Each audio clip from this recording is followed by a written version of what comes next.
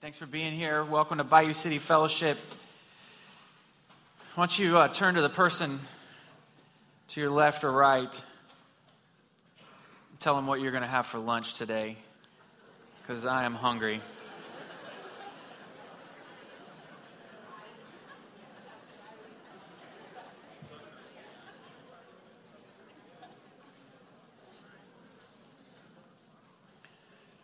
Turn your Bible to Acts chapter 2.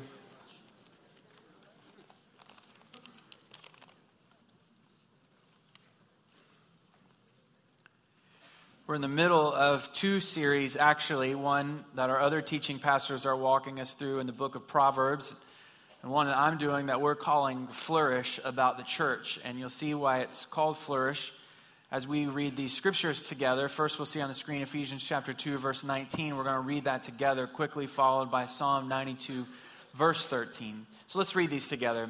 So then, you are no longer strangers and aliens. Now, hold on just a second. What I meant by read them together, I meant like not let's read them, but let's read them out loud together. Amen? Amen. Everybody awake today? Yeah, you look good. Now I need you to be good. So let's read these out loud together. Here we go. So then, you are no longer strangers and aliens, but you are fellow citizens with the saints and members of the household of God. Now, this is talking about the righteous. They are planted in the house of the Lord. They flourish in the courts of our God. So you can see why we're calling it Flourish, because there's a progression here. We start out as strangers to the household and family of God. We're not born the children of God. That's a right that is given to those who believe in Jesus, according to John chapter 1, verse 12. Then we transition, adopted into God's household. But even more than that, we are planted in God's house, meaning we put down roots. And so I challenged us last time with, let's not be the first one to leave church on Sunday mornings. Let's linger a little bit, because when you linger, that's how you know that people know you and you know people. You catch up with them. How was your week? What's going on in your life? What about that thing that we talked about last time? You linger a little bit, but you can't linger and you can't put down roots if you are the last one here and the first one to leave. So we want to be in God's house, yes, but we also want to be planted in God's house. And when you're planted, then you begin to flourish. Then you begin to bear fruit. That there should be something around here that God is doing that you are able to say, I am a part of that thing that He is doing in this corner of His house called Bayou City Fellowship. So where are you in that progression? Maybe you are still a stranger, and it's not because you're strange. It's just because you're not actually in the family of God. Maybe you're a part of the family of God, but you've not put down roots. You're still in I just come to church and I leave. I'm doing the bare minimum. Maybe you're in the middle of planting down roots, and maybe you're able to look around and see the fruit. But where are you in that progression? It's a sad thing that you're really only getting half of these messages, because I'm preaching half here and half at the other church. And so we don't typically encourage you to go to the podcast, because that seems kind of vain. But since we're doing this series, I really want you to go to the podcast at BayouCityFellowship.com so you can hear the other half of these messages. And a little review, the message I preached last week at our other church in Spring Branch was about the church and the fame of Jesus. How whether you are an atheist, agnostic, or a committed believer, we can all agree it is a fact that Jesus of Nazareth is the most famous person on planet Earth who has ever lived and will ever live. He is the most influential person. But what we saw from the scripture, from the word of God, is that his fame is different than our kind of fame. It has a weight and a glory and honor to it that is unique to him. And today we're going to talk about the church and family and addition from Acts chapter 2, verse 42. And it says, And they devoted themselves to the apostles' teaching and the fellowship and to breaking of bread and the prayers. And all came upon every soul, and many wonders and signs were being done through the apostles. And all who believed were together and had all things in common. And they were selling their possessions and belongings and distributing the proceeds to all as any had need. And day by day, attending the temple together and breaking bread in their homes, they received their food with glad and generous hearts, praising God and having favor with all the people. And the Lord added to their number day by day those who were being saved. Now, I've told you before that I grew up in a very small church in southwest Missouri. It was about 40 minutes outside of the city that we all lived in. And it was a great church, but it was very small. And by small, I mean like 30 people. So there were 4, 5, 6 families that really did everything and were everything. It was so small that we didn't have like professional worship leaders. My grandma was the worship leader, and on Sunday morning she would come ready with an order of worship, but on Sunday night we would just go freestyle, which meant that if you wanted to sing a song, you just lifted up your hand and shouted it out, and then we would sing that song. Can you imagine having that much power? You know, as an 8-year-old, you could do whatever you wanted. And so what would happen on those nights is we would break out the hymnal. Now we had 2 hymnals. Now if you don't know what a hymnal was essentially the book before the days of projectors and screens where it had all the songs in it. And so you would find your favorite song on a Sunday night. We used the blue hymnal. It was the smaller one. And you would find your favorite song and there would be a number. And so you just shout out that number, 75. And everybody would flip to page 75. And then the big moment, though, was if the piano player knew how to play number 75. Because if she didn't know how to play number 75, she would shake it off like a big league pitcher. Like, no, we can't sing this off. And so everybody would know, not 75 didn't make the cut. But what about 84? And everybody switched over to 84. And then the pianist would look at it and she'd nod her head and it was go time. And then we just kind of all sing the song. So this is what church was like for me growing up. And it was a great experience being all together as a family with these people that we loved very, very deeply. Because we were small, we couldn't afford full-time pastors. And so every pastor I had in my earliest days was what we called bivocational, which means they had 2 jobs. Their first job was being a pastor, but the job that really kind of paid their bills was something else. And early in elementary school, we got a pastor who was very young, and he was a zookeeper. You know, some pastors have stories about God's great work in the earth, but this guy had stories about snakes that would get lost in the zoo, and he's crawling in tunnels trying to find this cobra, or feeding lions, or getting punched in the face by kangaroos. I mean, he had the best stories. And not only did he have the best stories, but God had placed his hand on this young man, and when he preached, people were moved. And so once he came to our church, people really began to come, and we went from 30 to 40 to 50 to 70 to about 100. And for the first time in my life, I felt a real momentum and excitement about coming to church. One night at my house, we get a phone call. It's kind of late. It's 9 o'clock at night, which in the days before cell phones, if you got a call at 9 o'clock at night, they weren't calling to chat.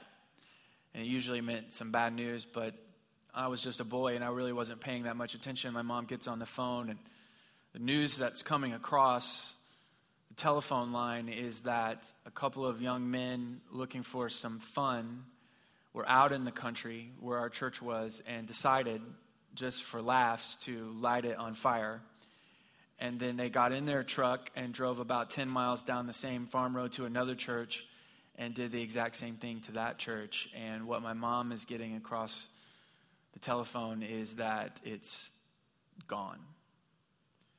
So the next day, my parents didn't make me go to school, and we all went to church. And when we got there, there were a lot of other people in our little church family that were there. And it was a weird feeling to be walking inside, but there was no inside. It was just inside and outside. And you could see the leftover of the pew that you sat in most of your life, and half of it was there, but it was also wet and just charred. It was a very kind of eerie feeling. And I remember just walking around in there and then coming outside and seeing most of the adults kind of gathered together, and they were crying, which I thought was a strange thing because nobody had been injured, nobody was hurt, and you know, I was a boy, so I didn't really think about what it would take to rebuild something like that, and I just assumed that it was just a roadblock, it was just an obstacle. But what I realize now as an adult is that they were crying not because of wood and brick and mortar, but because we were a family and our family had been violated and been attacked, and it bothered them a great deal. Well, news spread about what had happened to our church, and immediately another church that was in the city that we all lived in said, we actually have 10 acres that we bought a long time ago just because it was a good deal. We're never going to use it. Why don't you have it? And then another church stepped up and said, why you are building on this new land that you've just been given? Our church is kind of small and your church is growing and God is really at work. So we'll actually meet early in the morning so you can have our worship sanctuary in the main part of Sunday so that your church continue to grow. And what had already began to really accelerate, so that by the time we were in this new building on this provided for land, the church was already too small. And they would add, and they would add, and they would add. So the time I graduated high school, our church was 8 times bigger than it had been in my earliest days. So that's what church means to me, that we are a family, that we love one another and we care for each other. But we are also a family where God is working powerfully, that we are a family. We have affection and care and compassion, but we are also a family that's growing, which is what I think we read in Acts chapter 2.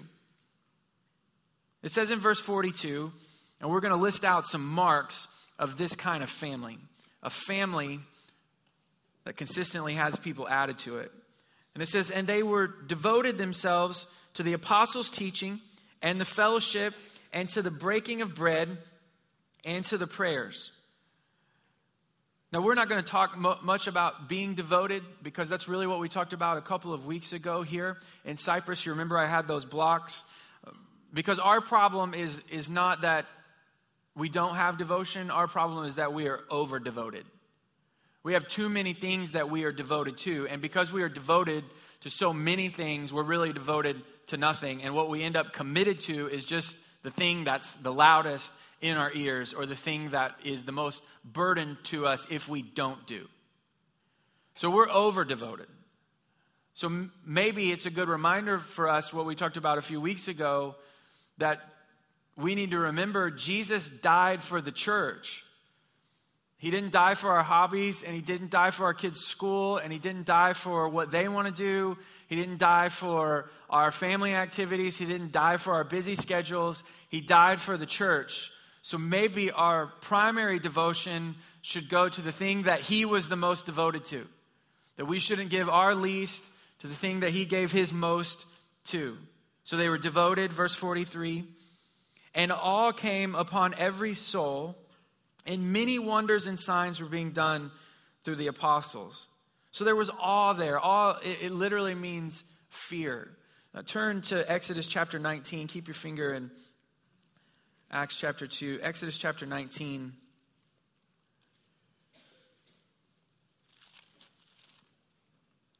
A little context before we jump in at verse 9. Moses has been called by God to lead the Israelites, God's people, out of slavery in Egypt, and he leads them exactly where God wants them to go, which is the wilderness. And now God is instituting, this is what his relationship is going to look like with his people. It says this in verse 9. And the Lord said to Moses, behold, I am coming to you in a thick cloud, that the people may hear when I speak with you, and may also believe you forever. And when Moses told the words of the people to the Lord said to Moses, go to the people and consecrate them today and tomorrow, and let them wash their garments and be ready for the 3rd day. For on the 3rd day the Lord will come down on Mount Sinai in the sight of all the people, and you shall set limits for the people all around, saying, take care not to go up onto the mountain or touch the edge of it. Whoever touches the mountain shall be put to death. Now that seems kind of extreme, but what God is saying is you need to consecrate the people, because I'm going to come and I'm going to speak to you, and I'm going to speak to you, and they're all going to hear it. Now, in a few verses, it's going to say that God is going to speak through lightnings and thunders. But you need to build a fence, because what's getting ready to happen is so holy that they're not allowed to be a part of it. So don't let them come. Now you may think, well, like, who would want to climb up a mountain? But imagine if there was a place here in Houston, Texas, where you knew tonight that God was going to appear in a way that you could see it. Not, man, God really spoke powerfully through that one person, or worship just had a real sense of God's presence. But like, you could go and there was a cloud just kind of hovering around the building. And then there was lightning and there was thunder, not in the sky, but just around the building, and you were going to be able to be there, that would probably be worth the gas money. I would think that you would want to go there if you could guarantee that you were going to hear from God. And that's what God is saying, that when this happens, the people, they're going to want to creep up onto the mountain, but you can't let them. And he's saying they need to wash themselves and they need to consecrate themselves because this is not normal. So you don't come normally. You got to set yourself apart. And then it goes on, and no hand shall touch him, but he shall be stoned or shot, whether beast or man, he shall not live. So what it's saying is that you don't come up on the mountain, or bad things are going to happen to you. And don't let your dog come up on the mountain, or your cow come up on the mountain, or your donkey wander up on the mountain, because something holy is going to happen. And when the trumpet sounds a long blast, they shall come up to the mountain, not all the way on it, but they should just kind of get close. So Moses went down from the mountain to the people and consecrated the people. Now, nobody this morning woke up and thought to themselves, where's my tuxedo? And your wife is like, what are you talking about? Where's your tuxedo? And yeah, I'm going to the house of God, and I need to put on my tuxedo. And you're like, where are my cufflinks? Where are my best shoes? I'm not wearing my old shoes. I'm wearing my best shoes. Where are my best shoes? My best shoes happen to be tennis shoes, but those are my church tennis shoes that I wear. Where are they? No, nobody did that. When you came into the building, you didn't tiptoe. You didn't go, oh, I made it. Okay, I think I'm good. I must have washed myself correctly today in the right order. I got my tuxedo on. My wife's in the evening gown. We're here in our best. Nobody did that. Nobody was scared to come to church this morning. And that's a great thing because we don't have to be scared. We don't have to be worried about losing our lives to come to church, but we should not lose our sense of holiness about this gathering.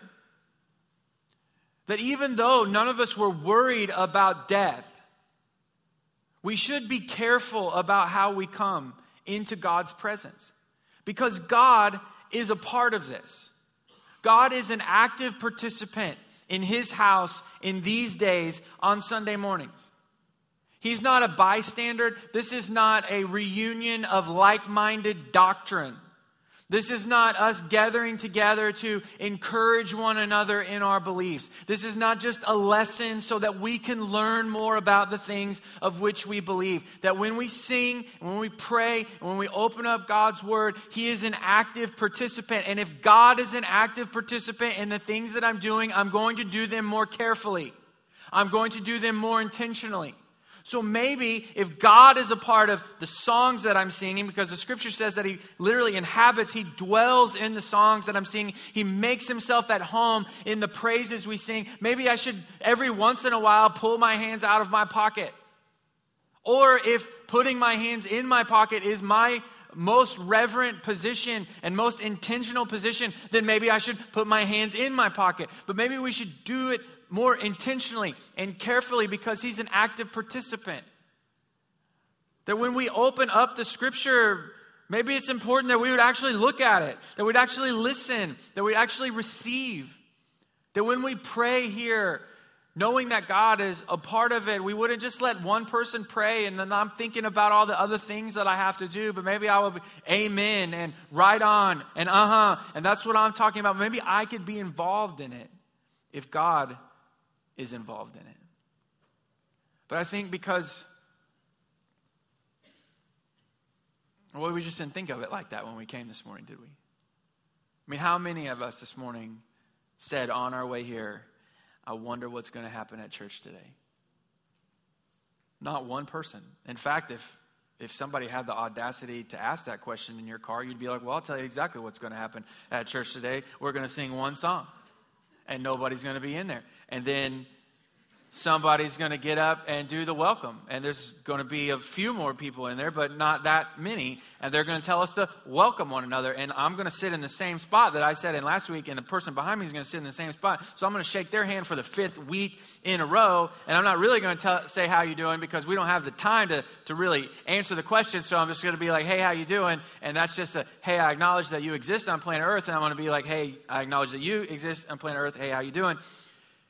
And then we're going to sing another song, and then another song. By now, the room's going to feel a little bit more full. And then we're going to sing the 4th and final song, and then the pastor's going to get up, and he's going to pray, and then he's going to tell us to say something dorky to somebody sitting next to us, because that's what he does. And then we're going to hear a message for about 35 minutes, and then we're going to have a time of prayer and ministry, or we're going to take communion, because it's either one or the other. We can't do both at the same time at Bayou City Fellowship, apparently. And then we're going to take the offering, and then they're going to make a bunch of announcements, and I'm going to stop listening after the 3rd announcement, because who can remember more than 3 announcements? And then I'm going to get in my car, I'm going to get my kids, and then we're going to go to this restaurant, one of the 3 restaurants that we normally go to. That's exactly what's going to happen at church today. And everybody said, amen. That's what happens at church.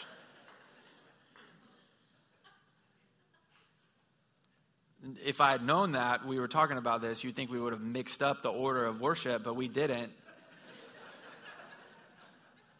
So we all know what's next. But what if we didn't know what was next? Not what if we didn't know what was next in the order of worship, but what if we just didn't know what was going to happen, because God is an active participant in what we're doing, and when he gets in the room, then stuff happens that we weren't expecting in the car right here. Which makes the next part of verse 43 possible in Acts chapter 2. And awe came upon every soul, and many wonders and signs were being done through the apostles. It means that there were miracles. The power of God on display. I like how one pastor said it, that signs and wonders are signs that make you wonder. They're signs that inspire awe. And a healthy church has miracles in its testimony. Not just miracles. Has the Word of God, has the sovereignty of God, but it has the power of God on display. A healthy church has miracles that are a part of its story. You know, that was really the big question that I had in my heart when we stepped out to start this church. Not would people come, because they write books about how to get people to come to your church. You can go to the bookstore right now. You can go on Amazon and just write in how to get people to come to your church, and there will be more books than you could read in your lifetime. So really wasn't worried about getting people to church. I mean, I am. I mean, I still think maybe this is going to be the Sunday that nobody's going to show up, but that was secondary. My real question was not whether or not there would be bodies in the building, but would God mark us and anoint us with his presence and power? Because you can't read about that in a book. You can't hire a church consultant to come and give you 3 steps to the power of God, anointing of God, marked out by God. And I wondered for a while. And about the 6-month mark, I started kind of putting some clues together, because I would hear pretty similar stories. I'd say, after church was over, hey, this is my first time here. And it was great. But as soon as the worship started, I began to cry. And these were people that, you know, like, don't cry. And I wanted to be like, what's the matter with you? You know. But then the second person would say it, you know, when the message started, I just began to weep in my seat. Or when prayer time happened, I don't know why. I wasn't even sad, but I just began to just cry. And I'm like, is this the anointing that God has given us? Like the crying anointing? Like, who wants that? Well, what they were saying was, somehow, in different ways, the power of God just fell on me. And my cold or stale heart began to beat again. And I knew at that moment that God had marked us out. And that is a miracle. A couple months ago, we had a man in our church family that has cancer, and he had had it for a while and done everything that you and I would do if we found out that diagnosis: surgery, treatment, radiation, chemo, all of those things. And a couple of months ago, he was post-surgery and in the treatment phase, and it was going well according to the doctors. And every time he would go back for his checkup, there would be an incremental decrease in his numbers, which was a really positive thing. And so they're committed people at our church and awesome and well-loved. And one Sunday, we get to the end of the service, and it was time for prayer and ministry time. And so everybody stands up, and prayer team comes forward. And this family had come forward before, but it wasn't always about his illness. Sometimes it would be about their teenage boys, and sometimes it would be about other things and jobs, and just wonderful people. But for whatever reason, this week they just had some fresh stirring in them for his healing and cancer.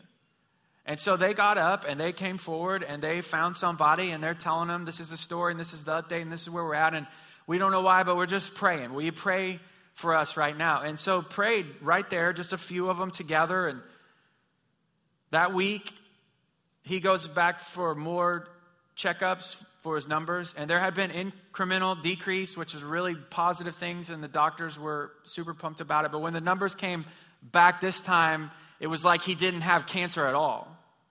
And his numbers didn't do incremental decrease. They did monumental decrease, almost to zero decrease. And you may be like, well, that was probably the chemo kicking in. That was probably the radiation kicking in. That was probably the doctor's wisdom kicking in. And I'm like, I don't care. Because they prayed and they had faith and they believed it was a miracle. And if they believed it was a miracle, then I believe it was a miracle. And that's a healthy church where those kinds of things happen. That's not always going to happen. Somebody's going to get numbers that go up and not down. And it might be me. And it might be you. In the sovereignty of God, that's just what's going to happen. But a healthy church has a healthy amount of the miraculous that comes in the overflow of God being a full participant in what we do. So this is a gathering, yes, but it's more than just a reunion. It's more than just an encouragement. God is here. And if he's here, then there should be awe here and miracles here. Verse 44. And all who believed were together and had all things in common. And they were selling their possessions and belongings and distributing the proceeds to all as any had need. Now, when we read verses like that in Houston, Texas, you can immediately feel the tension in the room. Like, is this where we're going? Is this where this message is going? That, like, we're going to take our paychecks and we're just going to all put them in the middle. Some of us who are not making that much money would be like, amen to that. But, you know, the rest of us are like, that sounds a lot like something spiritual, yes, but it also sounds a lot like communism, and this is America, and we don't do stuff like that. Is that where this is going? And where we're going to have to sell all of our stuff, where I got to feel bad about having stuff because, you know, and then I got to get rid of it, and I got to give it to people who don't have stuff. Is that where we're headed? Well, here's the deal. I'm going to set you free. I'm going to set you totally free. As free as you've ever been in your whole life, I'm going to set you free, and then I'm going to add a little tension back into your life. Because all this giving right here in Acts chapter 2, totally voluntary. Totally voluntary. Nobody was saying, you have to do this. This is what God requires. This was just the bubbling up of gladness in their hearts, and this is what they wanted to do. Jesus had saved them. They were together. They loved one another. This is what they were doing, just bringing all their possessions, everything they had, and just laying them down together. You need this? Take it. I need that? I'm going to take it. They were just together, but it was voluntary. I mean, even God built into the 10 Commandments your right to private property when he said, thou shalt not steal. So nobody needs to take anything from you. Just a few chapters after Acts chapter 2, in chapter 5, there are two people who kind of get caught up, a husband and wife, in this whole generosity thing. And they sell a bunch of their land and give most of it to the church. But they keep back a little bit for their own livelihood, which they needed. The problem is that they told everybody that they gave what they got for it. They didn't tell anybody that they kept it for themselves because they just wanted people to believe the best about them, you know. and they ended up dead. So don't lie about how much tithes and offerings that you give. I'm kidding. But they did end up dead. And not like, oh, later on in life they died. Like right then they died because they lied about it. But in the middle of that, before they passed on, the Apostle Peter said, listen, you could have done whatever you wanted to with that land. You could have kept it. You could have sold it. And when you sold it, you could have done whatever you wanted to with that money. It was yours to have. Decide what to do with. But you lied. So you're free today. You're totally free today. And a little side note for us this morning. In a church family, sometimes there's a strong pull to put on someone else's righteousness. That's what happened to Ananias and Sapphira. All these people are giving, and there was this pull to do the same thing. But you want to let someone else's expression of righteousness be their expression. You want to let their calling be their calling, and you find your calling. See, we all have the standard of the Word of God that we need to live underneath. But how that standard is expressed in our individual lives is between you and God. But in church, when you look around and somebody is doing something great, then you can feel like, well, maybe I'm supposed to also do that thing. But someone else's expression of righteousness will not look good on you because it won't fit you. Someone else's calling will not look good on you because it does not fit you. It's not how God has made you, and it's not what God has asked you to do. A couple of real specific examples that I see are common, not in our church, but just in church in general. The way that we school our children, there can be a magnetic pull to express someone else's righteousness. There's all kinds of different ways to school your children. There's public school, there's Christian school, there's private school, there's homeschool, and now there's like this 14th option, which is to do like all of the schoolings together into one massive thing. And what happens is I know amazing people that I want to be like in each of those different categories. But when the second amazing family joins into this one, then I'm like, well, maybe that's the one that is the best. And more than that, maybe that's the one that God is blessing the most. And maybe the one I'm in is not a good one at all. And I need to join in what they're doing. You may be like, well, I know this one family and they send their kids to Christian school and it's so awesome and they can talk about Jesus there and the teachers can pray with them. Like, never mind that you can't afford it. But you're got to get your kid there because that's what God is blessing. You may love a family that does homeschool. And you're like, they're just pray all day and it's amazing. And their kids serve the poor. My kids are learning about dirty jokes over there in public school. And their kids are, hey, listen, dirtiest jokes I've ever heard happened. I learned from Christian kids. So, you're like, they're serving the poor, homeschool. I got a homeschool. Never mind that, like, you would murder your kids and they would murder you in a homeschool setting. But that's what God is blessing and that's what God is doing and that's what God loves the most. And so you got to be a part of it. And we just need to be free today to just do the thing that God has called you to do. You don't worry about the specific expressions of righteousness in somebody else's life. Another example is not just schooling, but this amazing thing of adoption and foster care. I mean, there's not a more selfless act in the world than to open up your home and heart to kids who need some homes and hearts. It's beautiful. But it's not everybody's calling. But these people are so wonderful. And they get lifted up. And we all want to be lifted up. We all want to be recognized. And there can be this pull in us that if they're doing that, then I got to do that. And I want a little credit for all my hard work. And so maybe this is the way to go. And that's not a calling that you want to borrow from somebody. So you got to know what specific expression of righteousness is mine. And let other people's be theirs. And also, we have to be free with people not joining in our calling. We can't encourage other people to love our calling because we're insecure. Because we want honor. We want credit. We want somebody to come alongside of us and be like, oh, we're doing this together. You're so wonderful. I'm so wonderful. We got to be free that when we talk about what God is asking us to do, we make sure to honor what He's asking them to do as well, whether it's the same as us or not. Our insecurity is not a good reason for talking someone in to our calling. So when it comes to this generosity, we're all supposed to be generous. That's in the Word of God. But how that is specifically expressed in your life is between you and God. So you're free today. Make your money, keep your money.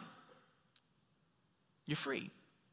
No judgment, no God loves you less. You're free. But there should be some tension in our hearts if we follow Jesus.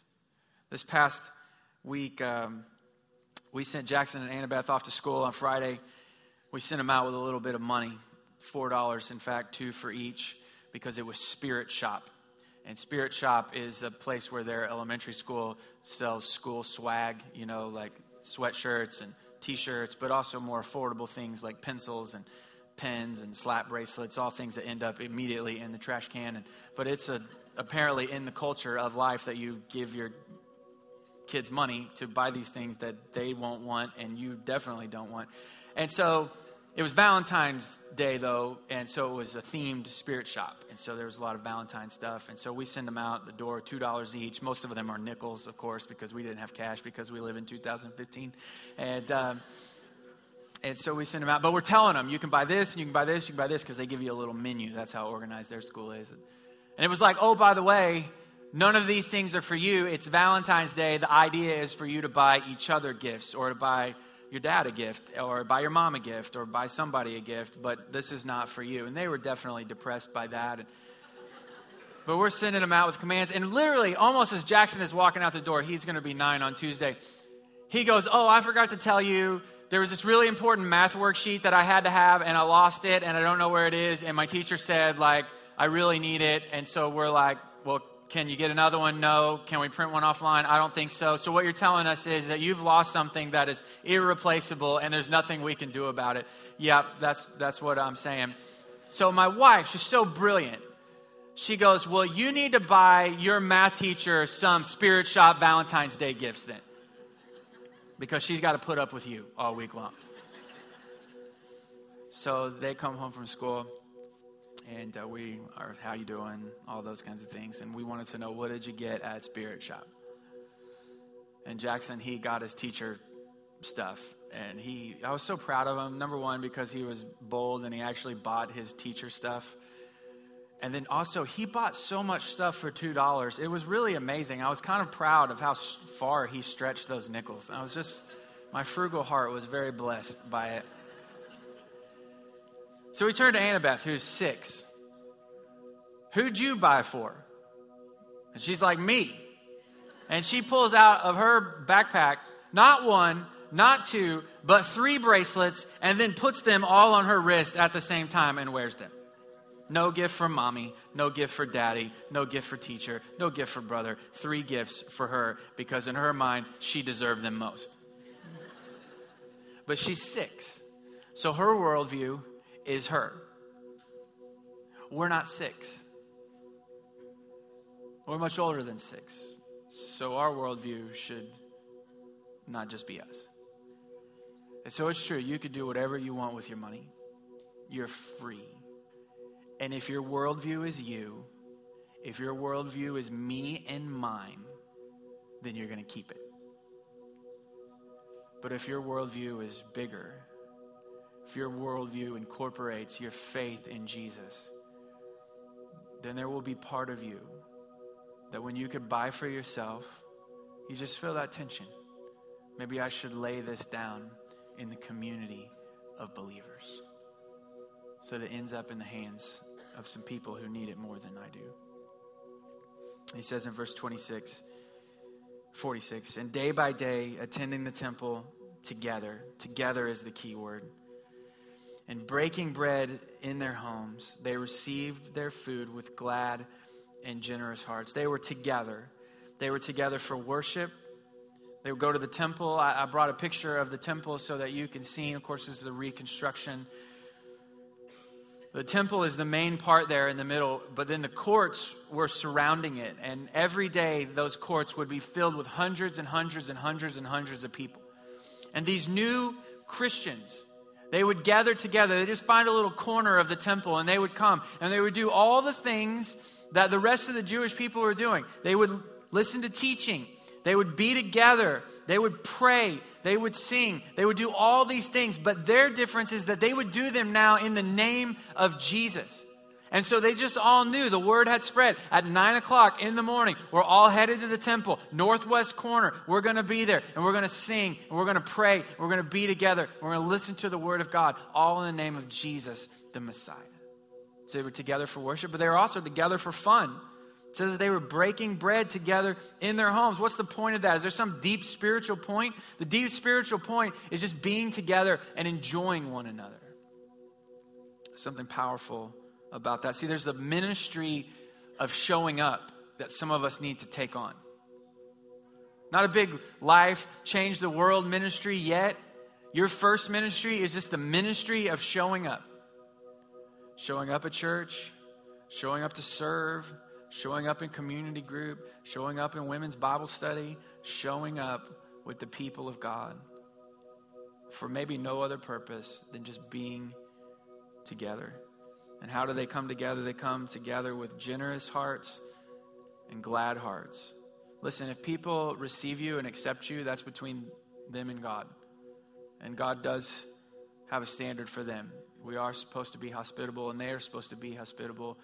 Whether or not they receive you in is between them and God, but let's not make it hard on people. Let's not make it hard on people to love us. And one of the ways that we cannot make it hard on them is just having a glad heart. You know how you have a glad heart? People are glad when you come around. You ever met somebody who they were a taker and not a giver in a relationship? They're hard to love. It's between God and us whether we love them or not, and we should. But let's not make it hard on people.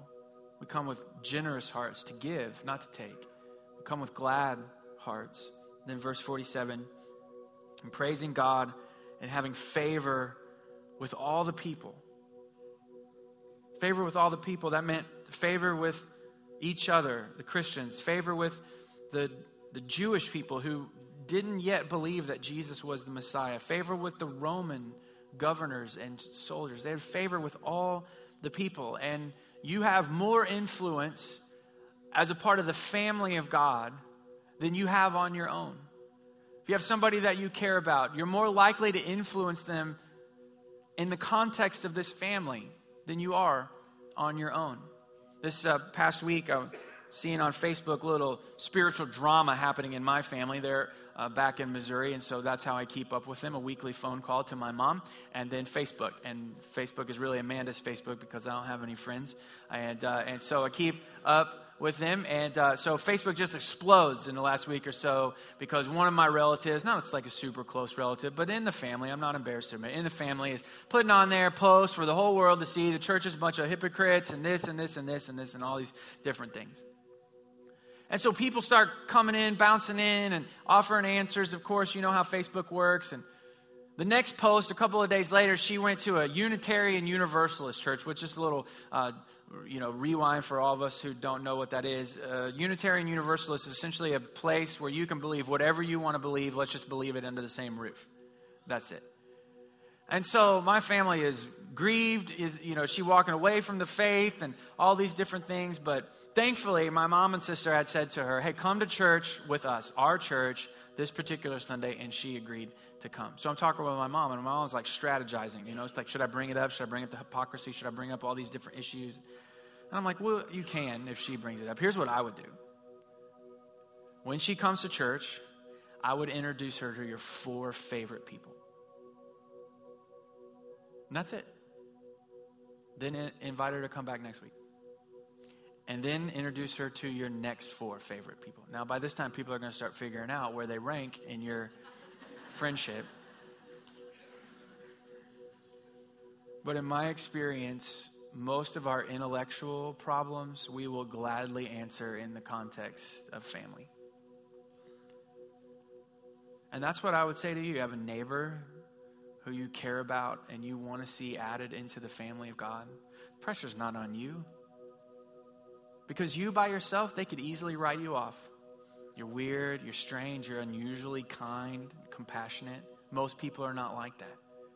They can easily write you off as an individual, but you come and bring them into the family of God where everyone is kind and everyone is compassionate and everyone is forgiving and everyone is warm and everyone is welcoming. That's a force that's almost irresistible.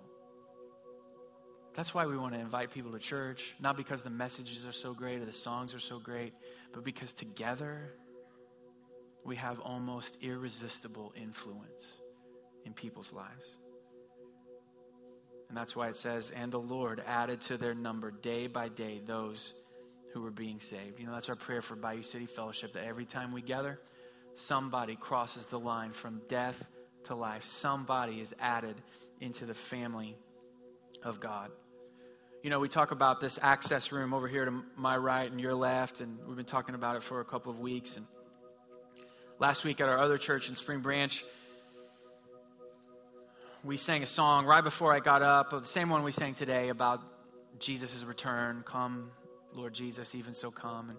And so I got up and I mentioned the same things to them that I did to you a few weeks before, but Jesus is returning. It's a reality, and you're going to be affected one way or the other. You're going to be affected positively, eternal peace, eternal joy, eternal happiness, or you're going to be affected negatively, eternal separation, eternal torment, eternal hell. And Jesus is coming with a book. It's called the Book of Life, and it's got a list of names in it. And if you believed in Jesus, then you get your name in that book. But when he comes, the book is complete. You don't get a chance to be like, oh, now I see, and now I want to be in the Book of Life. It's too late. And so I'm sharing all this with them, just asking the real simple question. Do you feel confident that your name is in that book? And if you don't, over here to my right and your left is a place called the Access Room. And as everybody else is leaving, then you want to head over there and have a conversation, because you can leave with confidence that your name is in the Book of Life today. Not because of what you've done or how well you've performed or how many times you come to church, but because Jesus loved you, gave his life up for you, resurrected from the dead. Now you can have that kind of life. But it's awkward to walk into a room and there's people there and they're staring at you and you're staring at them. And so I'm trying to take that awkwardness away. So I'm like, if you don't know what to say, just walk in and go, the book. And they'll know exactly what you're talking about, and they'll take the conversation from there.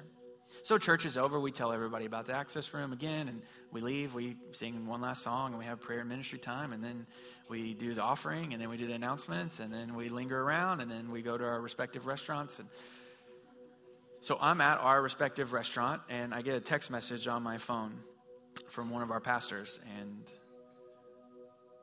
it says this couple walked into the Access Room and just said, the book.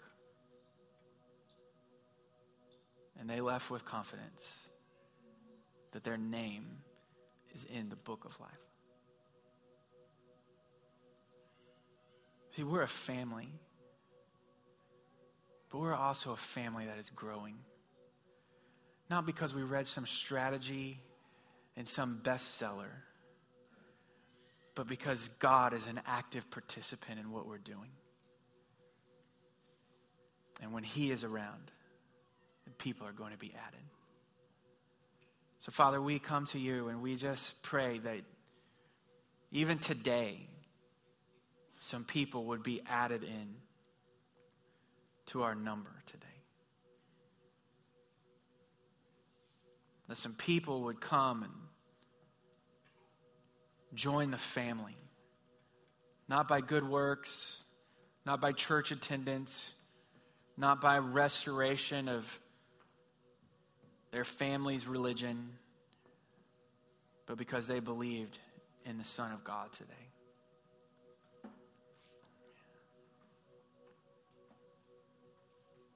Yeah, we ask these things in the powerful name of Jesus. Amen. Amen. Why don't you stand to your feet? We are going to have a time of ministry and prayer as we leave this morning. So if our prayer and ministry team will come and take their places.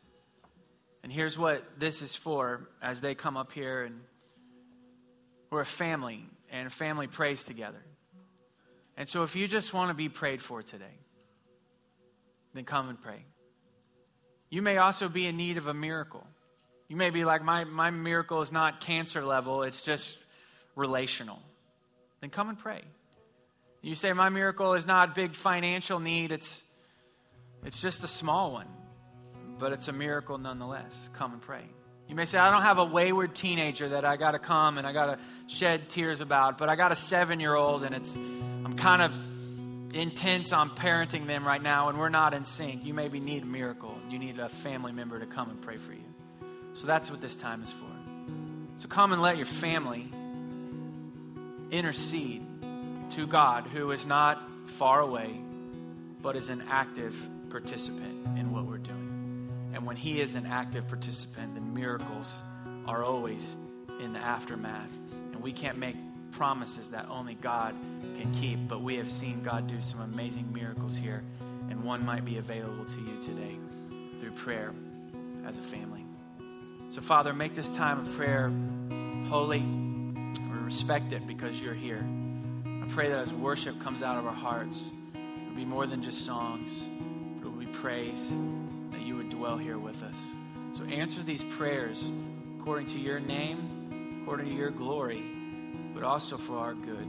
In Jesus' name, amen. So you come and pray, and let's worship together.